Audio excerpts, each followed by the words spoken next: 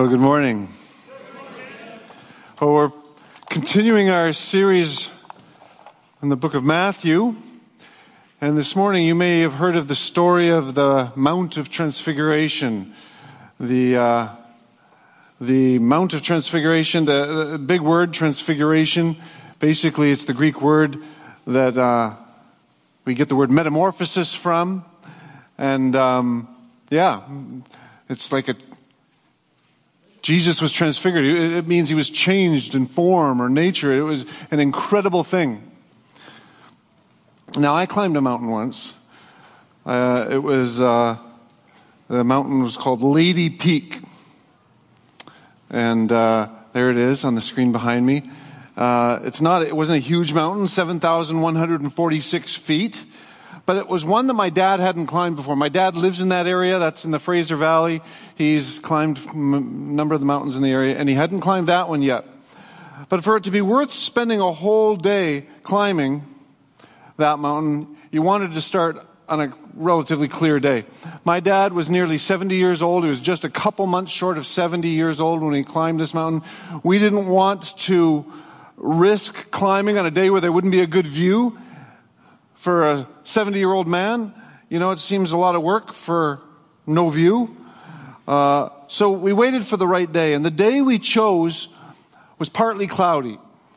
And it seemed like there would be a good enough view with the clouds we saw in the sky. And so we started climbing. Up we went. And every so often pausing to admire God's creation. That's my dad in the bottom right corner there, just staring off and at the view.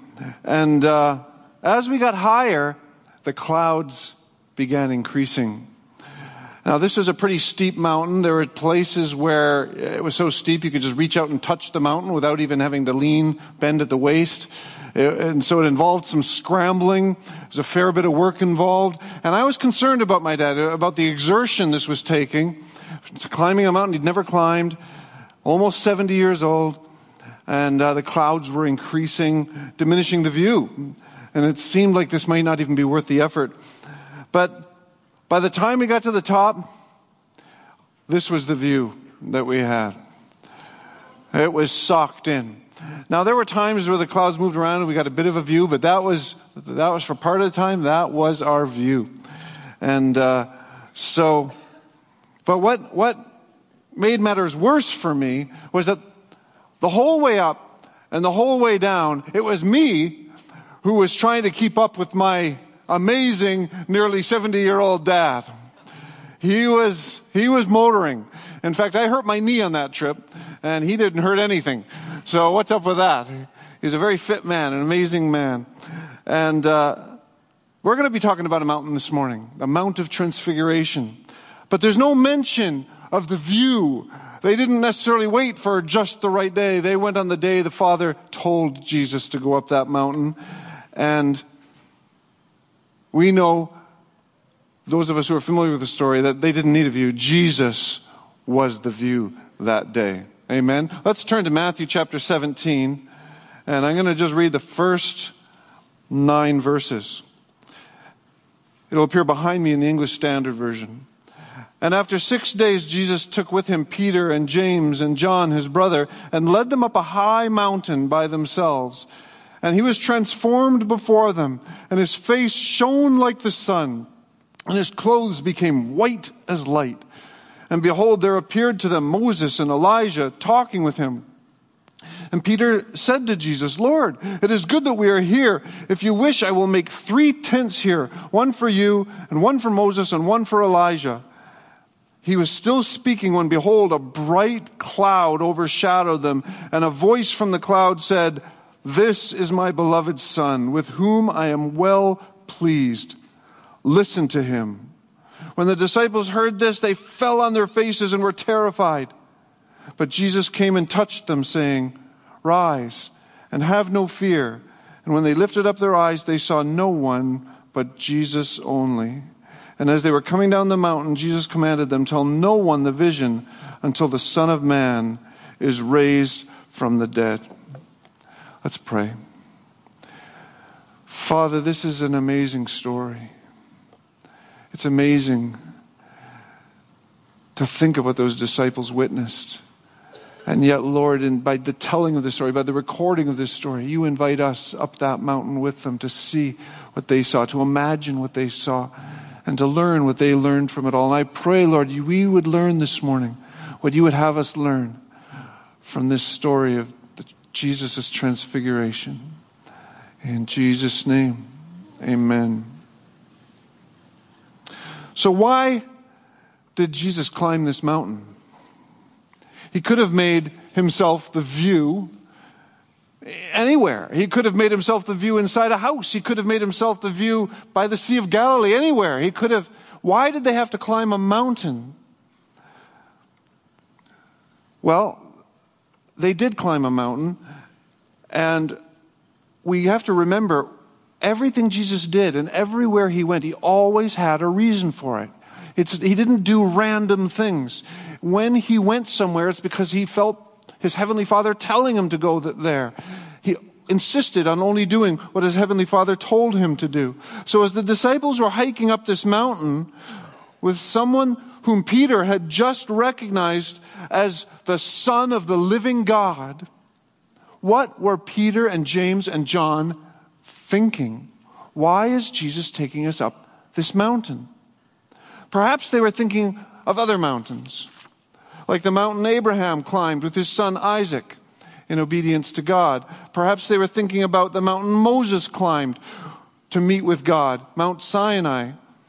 Or maybe they were thinking about the mountain that Elijah went to and called upon God to defeat the prophets of Baal.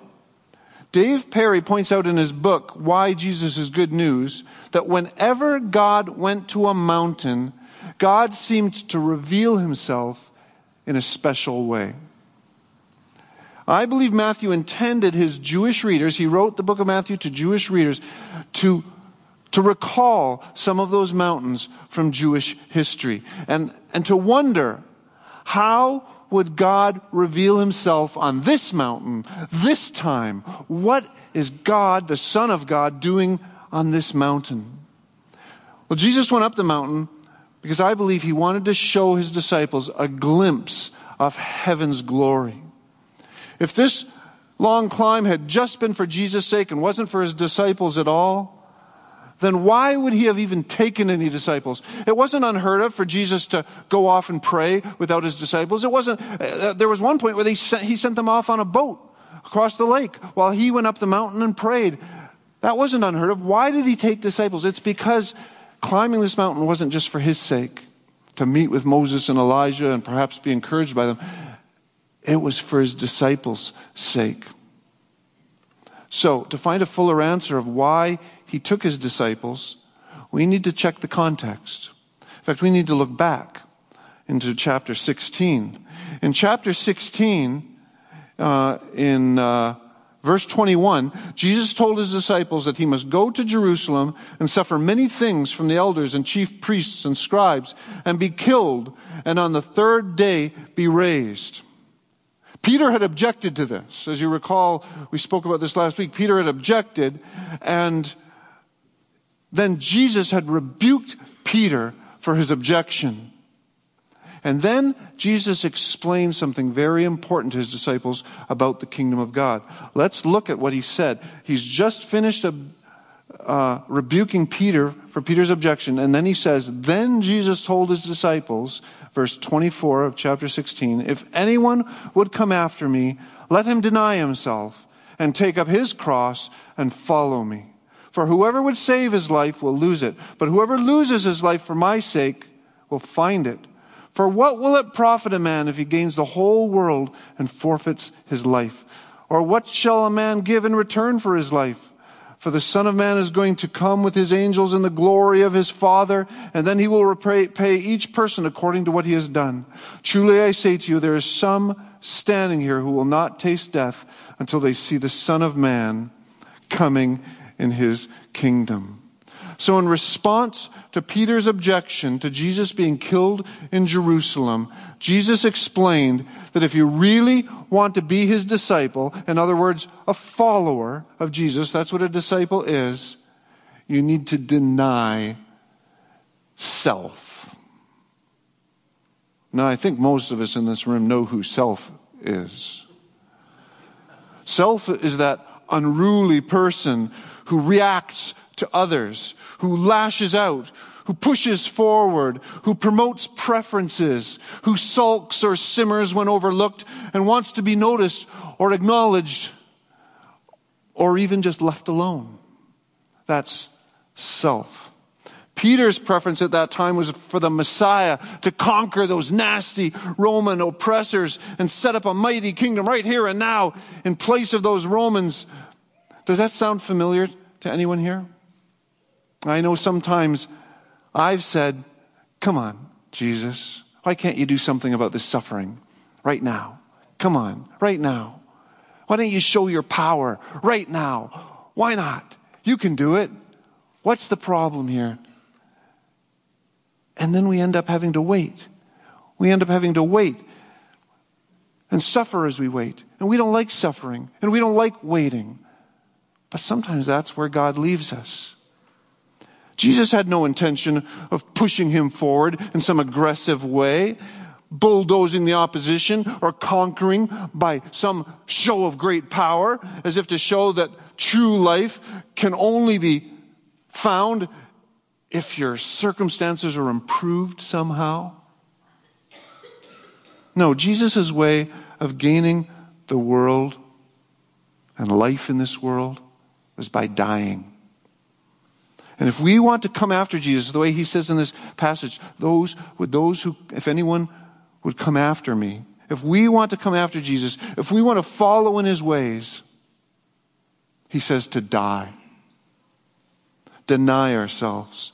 Jesus said, if you truly want to find the life God has for you, you need to lay down your self-centered approach to life, die to your own preferences, and only then will God fill you with his life.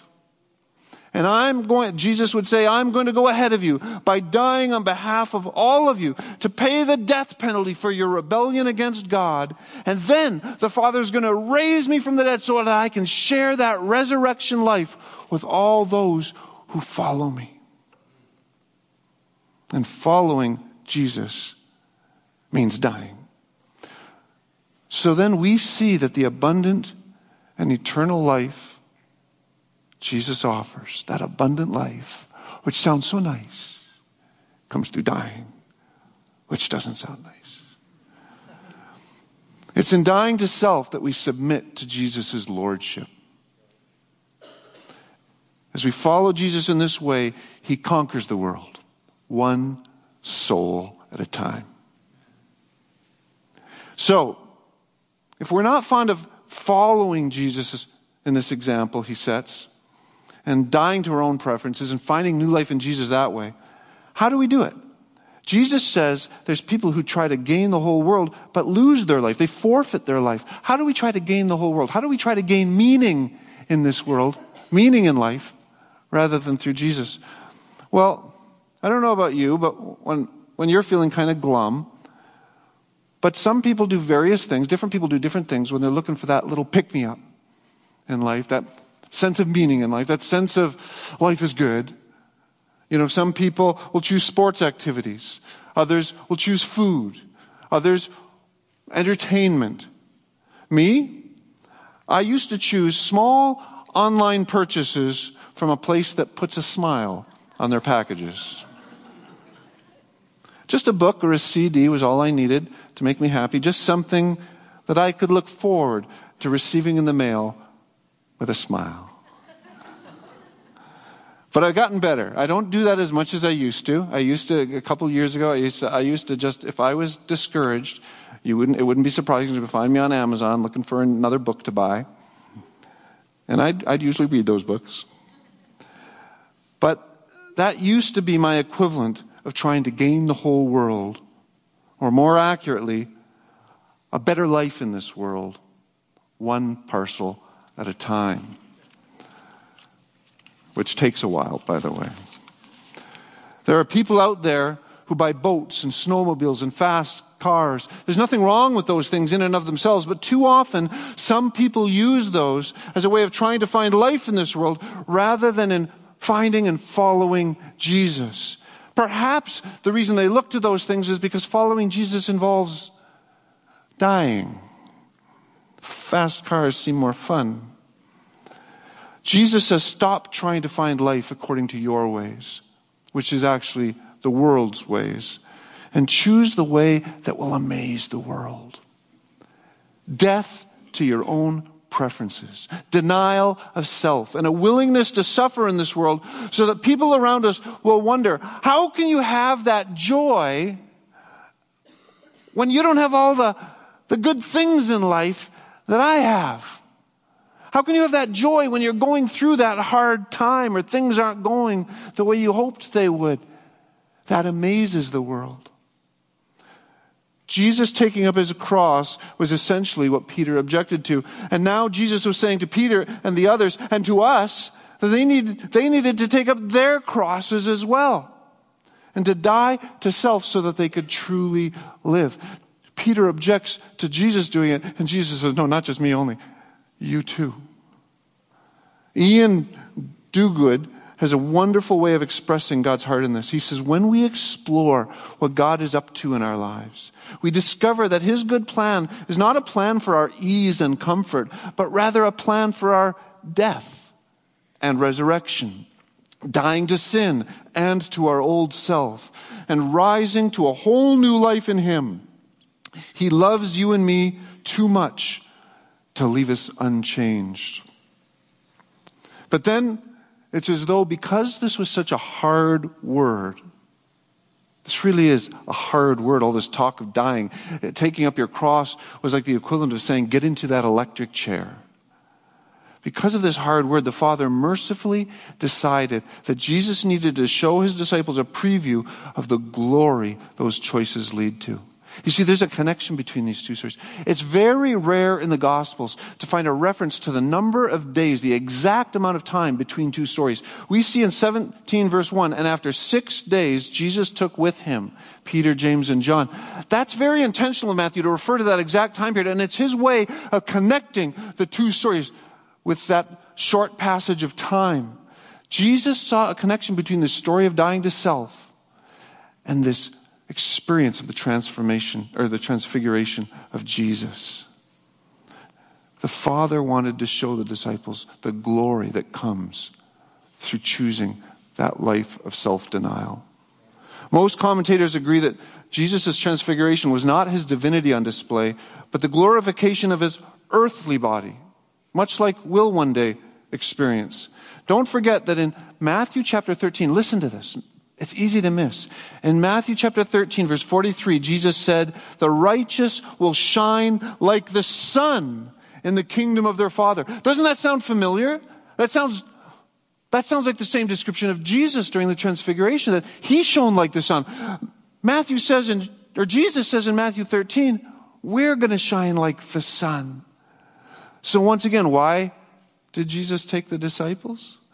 The transfiguration in front of those 3 disciples was the Father's way of confirming the authority of the one who asked such hard things, and of giving those disciples a graphic reason for being confident in the one who spoke those hard words, and to help us when the going gets tough.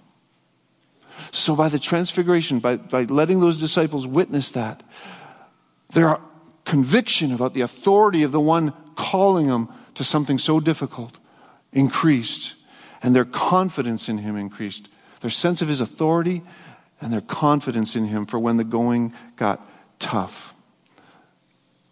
This is why we all need to ask God every day, just to check ourselves. Father, you spoke this word about dying to self. You spoke this word about self-denial. How am I preserving my life today? What personal preferences are you challenging that I've been clinging to? What are you asking me to die to today so that I can find life in you instead of in these counterfeits? In a crowd this size, it's inevitable that there's some people who will find one or more of those questions relevant to what God is speaking to you in your life. And I encourage you to ask God yourself personally those questions daily, because that's what God calls us to. Is God asking something of you that feels too costly? Well, trust Him. Trust Jesus. For only as we die and obey to these things He calls us to, will we discover the abundant life that is found in living for the living God. Now, what was it that the Father showed those 3 disciples? What was it that they saw that confirmed their sense of Jesus' authority and increased their confidence in Him and reinforced how crucial obedience was to this hard word? What was it they saw that accomplished that, gave them that sense of His authority, gave them that confidence in Him? The first thing Matthew tells us is they saw Jesus transfigured before them, and His face shone like the sun, and His clothes became white as light. And behold, there appeared to them Moses and Elijah talking with Him. Okay? Wow! Right? Like, this has never happened before. Jesus' face is shining like the sun. That's a big deal. Like, the sun is bright. And He was only 10 or 20 feet in front of them. Like, it would be like, wow, I can't look at the sun, and it's how many miles away? I don't know. There's Jesus right in front of them, shining like the sun. And then there's Moses and Elijah from all those ages ago talking with Him. Like, wow. How did they know it was Moses and Elijah? Well, it says they were talking together. I expect Jesus said their names. He could have said something like, hey, Moses, it's great to see you. And Elijah, this is so encouraging. Right? I mean, Jesus was man as well as God. As man, He was vulnerable to temptation. He was vulnerable to the temptation of fear. And I believe Moses and Elijah came to minister to Jesus, to strengthen His resolve, to strengthen His sense of hope and expectation, and to just cheer Him up. Not that Jesus would have been depressed or anything. Jesus didn't get depressed, but He would have experienced temptation. It says He was tempted in all things. And so God had the mercy of sending Moses and Elijah to encourage him. Wow. But God the Father didn't just send Moses and Elijah for Jesus' sake. I believe He sent them for the disciples' sake as well. Many see Moses and Elijah as the representatives of the law and the prophets. In the Hebrew scriptures, the law and the prophets was a sort of a term they used to refer to the inspired written word of God. They would, when referring to the word of God, they would say in the law and the prophets. And so, Moses, he received the law on Mount Sinai. Elijah was one of the greatest prophets of the Old Testament. And now they were standing there, the law and the prophets, ministering to the living word, Jesus. It's a powerful scene at which only Peter could manage to blurt out something inappropriate. Peter suggests, hey, why don't we set up 3 tents? One for you, Jesus, one for Moses, one for Elijah. We can all hang out here a while. This is incredible. I don't want you guys to leave. And so this is what he suggested. It's a strange thing to offer in such an awe-inspiring scene, but I chalk it up to Peter just getting overexcited and getting carried away.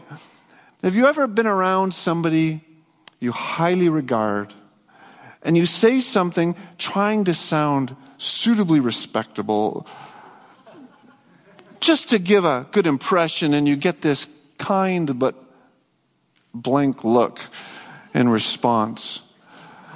Long after I graduated from college, one day I bumped into one of my old professors, but he was my favorite professor. He was a professor that I loved. We'd been friends when I had been at college, as much as a student can be a friend with a professor.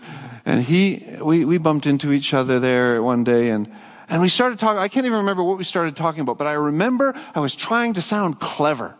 I was trying to sound, kind of smart. I think I'm a graduate, right?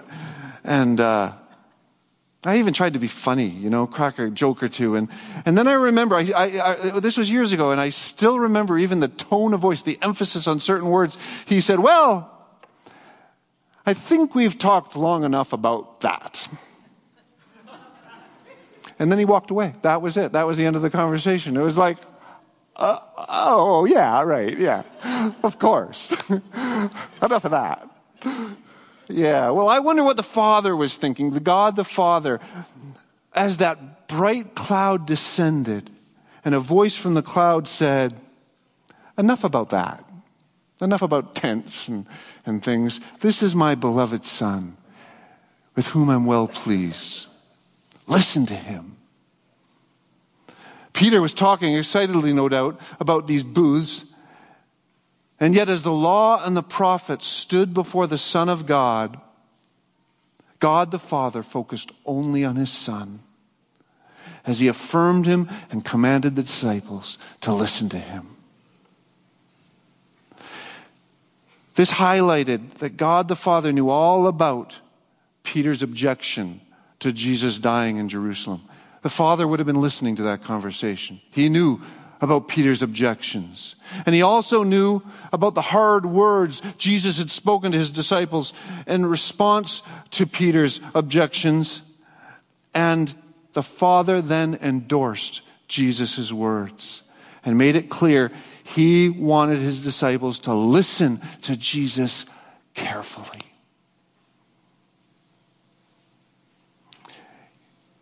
When the Father said, if he had said enough about that, it may not have just been in regards to tents.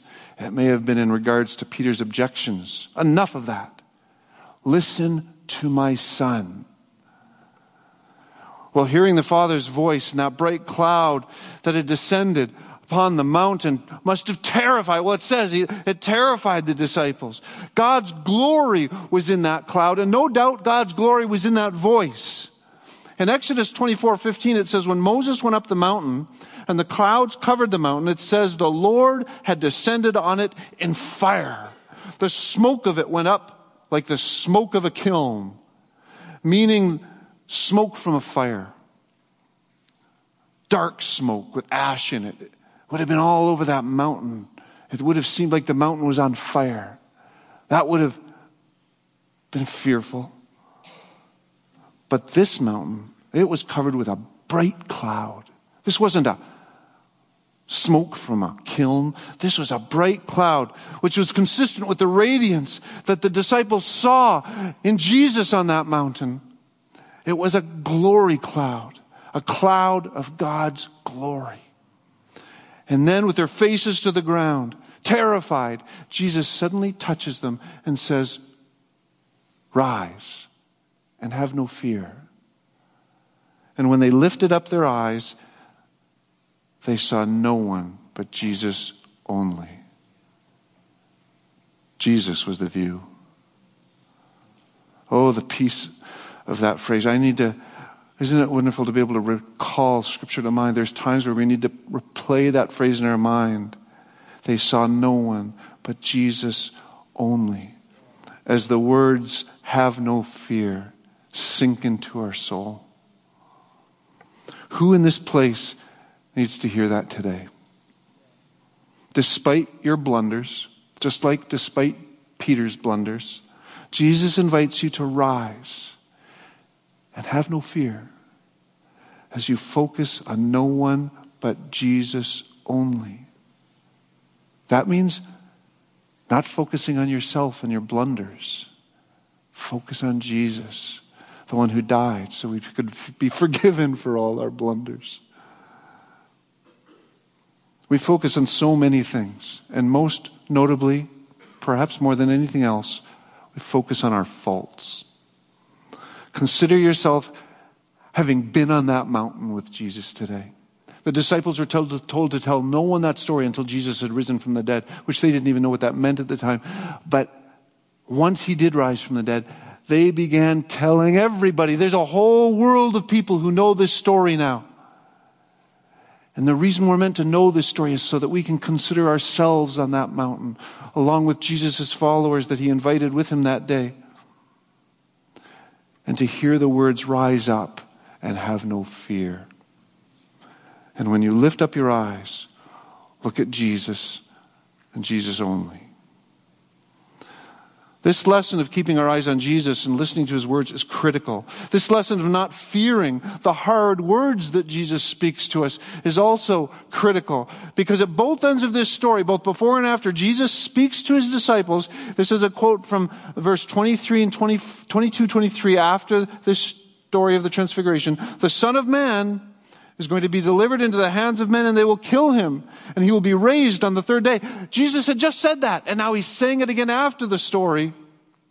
This puts the story in very intentionally between two bookends. We're speaking of Jesus' death, declaring, basically illustrating that the way to glory is always first through dying. They had witnessed his glory. They were encouraged by his glory. But now they were told the only way there is through dying. Dying to this world so that we can show the world there's something, or actually someone, far greater worth living for. The Transfiguration was God the Father's way of emphasizing that the only way to enter into glory with Jesus is through obedience of taking up your cross and following Jesus. In other words, losing your life. God wants them to learn the importance of listening to God no matter what he says. What is your response when God asks you to die to something specific? Is it to object and say, far be it from you, Lord, to ask that, which was similar to Peter's response? Or is it to listen to God's Son as we're commanded to, and to obey him? Knowing that the only way to follow Jesus is to deny ourselves. Knowing that in order to save our lives, we must lose our lives. I want to close by looking at the next thing that Matthew tells us about in this passage. It's a contrast. He creates a contrast that reveals our need to learn what the disciples learned on that mountain. Matthew 17 verse 14 says, when they came down to a crowd in which a distressed father had been asking the 9 other disciples to heal his demonized son, and they couldn't heal the boy. Now this is unexpected, because in Matthew chapter 10, Jesus had given them authority to heal the sick, to cleanse lepers, to set people free from demons, and even to raise the dead. All those things Jesus gave them authority to do in Matthew 10. And now 9 disciples can't heal one boy. What's up with that? That's a very unique story. This contrast between the glory of the Transfiguration and the disciples' unbelief has to be intentional here. It's a contrast we're meant to notice. 2 very unique stories. There's nothing like them elsewhere in the Gospels, but they're all side by side in Matthew, Mark, and Luke. This Transfiguration is a story that's meant to inspire confidence in Jesus, so that we would walk in him and all he asks of us. But right here, the disciples can't do what they've been given authority to do. So they can't obey Jesus when he commands them to heal the sick. Jesus' response is painful disappointment, an expression of painful disappointment in the unbelief he continues to find among this generation he's ministering among. He says, "O faithless and twisted generation, how long am I to be with you? How long am I to bear with you?" As we consider how strong Jesus' reaction is, we have to remember Hebrews 11:6 that says, without faith, it's impossible to please him. For he who comes to God must believe that he is and is a rewarder of those who seek him. These disciples weren't operating in faith. That wasn't pleasing to the Lord. That's why he could feel that painful disappointment. So Jesus healed the boy instantly, after which the disciples asked him privately why they couldn't do it. Jesus immediately focused on their faith, and he said, because of the littleness of your faith. Now the Greek here is more accurately translated, your little faith. Because of your little faith, you could not heal him. That's not a reference to the quantity. That's a reference to the quality of their faith. Because right here in the same passage, Jesus says, even if you have faith like a tiny grain of mustard seed, you'll be able to move mountains. So quantity is not the issue. If you're here with a small amount of faith, God can work with that. But it's the quality of faith that's the issue. And so Jesus gives us the key to how to grow into a greater quality of faith. He says, this kind never comes out except by prayer and fasting. Now that's interesting, because when Jesus heals this boy, he does neither of those things. He doesn't pray or fast. And yet he just told them, this kind only comes out by prayer and fasting. It says, verse 18 says, Jesus rebuked the demon and it came out of him and the boy was healed instantly. What's up with that? Why does he say it requires this, but he doesn't do what it requires and it's done? The reason for this is that Jesus is not talking about a special prayer to be prayed in case of emergencies, but a life filled with prayer and fasting, and with a faith that grows from your time spent with God. That's how your quality of faith will grow, from that lifestyle of prayer, not just praying in emergencies. So that leads me back, all the way back to the Father's instruction at the Transfiguration when he said, listen to my son. Matthew wants us to see this story at the bottom of the mountain, in the shadow of the glory that was at the top of the mountain. He wants us to learn a lifestyle of prayer, a life spent in prayer, seeking him, hearing his voice, like the Father commanded them to listen to my son. That's why I believe Gateway's Hearing God course, I call it God's Hearing God course there. It really could be called that. It's a wonderful course in which God wants to teach us how to hear his voice better. And if you haven't taken it yet, I warmly encourage you to take that course. You'll grow in your prayer life, because a prayer life is never meant to be just one-way communication. It's meant to be back and forth, in which we hear the Lord and we obey him. And so take the Hearing God course. But then, before Jesus' second declaration that we read in verses 22, 23, that said he'd be killed and raised up from the dead, Jesus finished the story of the boy at the foot of the mountain by urging his disciples to practice a lifestyle of prayer. And then he followed that with a promise. Nothing will be impossible for you. If you discover this lifestyle of listening to my son, a lifestyle of prayer and fasting as we listen to God and we commune with God, nothing will be impossible for you. That is an incredible claim. And yet it's so important to remember that Jesus made that claim after God the Father commanded us to listen to Jesus, and just after God the Son called us to a lifestyle of prayer, which I believe would be listening prayer. Both the Father and the Son were calling us to the same thing. If you're going to obey Jesus in this, do so in a lifestyle of listening prayer in which you can commune with Jesus and he with you. Otherwise, all this talk of self-denial will just become a huge burden to you. But it's not a burden when we have that life with God. This also reinforces that the life we gain from self-denial does not come simply because we deny ourselves, but because all the things we give up are exchanged for a life with Jesus in which we hear him and obey him in a way that makes nothing that Jesus calls us to do impossible as we take up our cross and follow him. That's how that claim, that incredible claim, nothing will be impossible for you, can be true.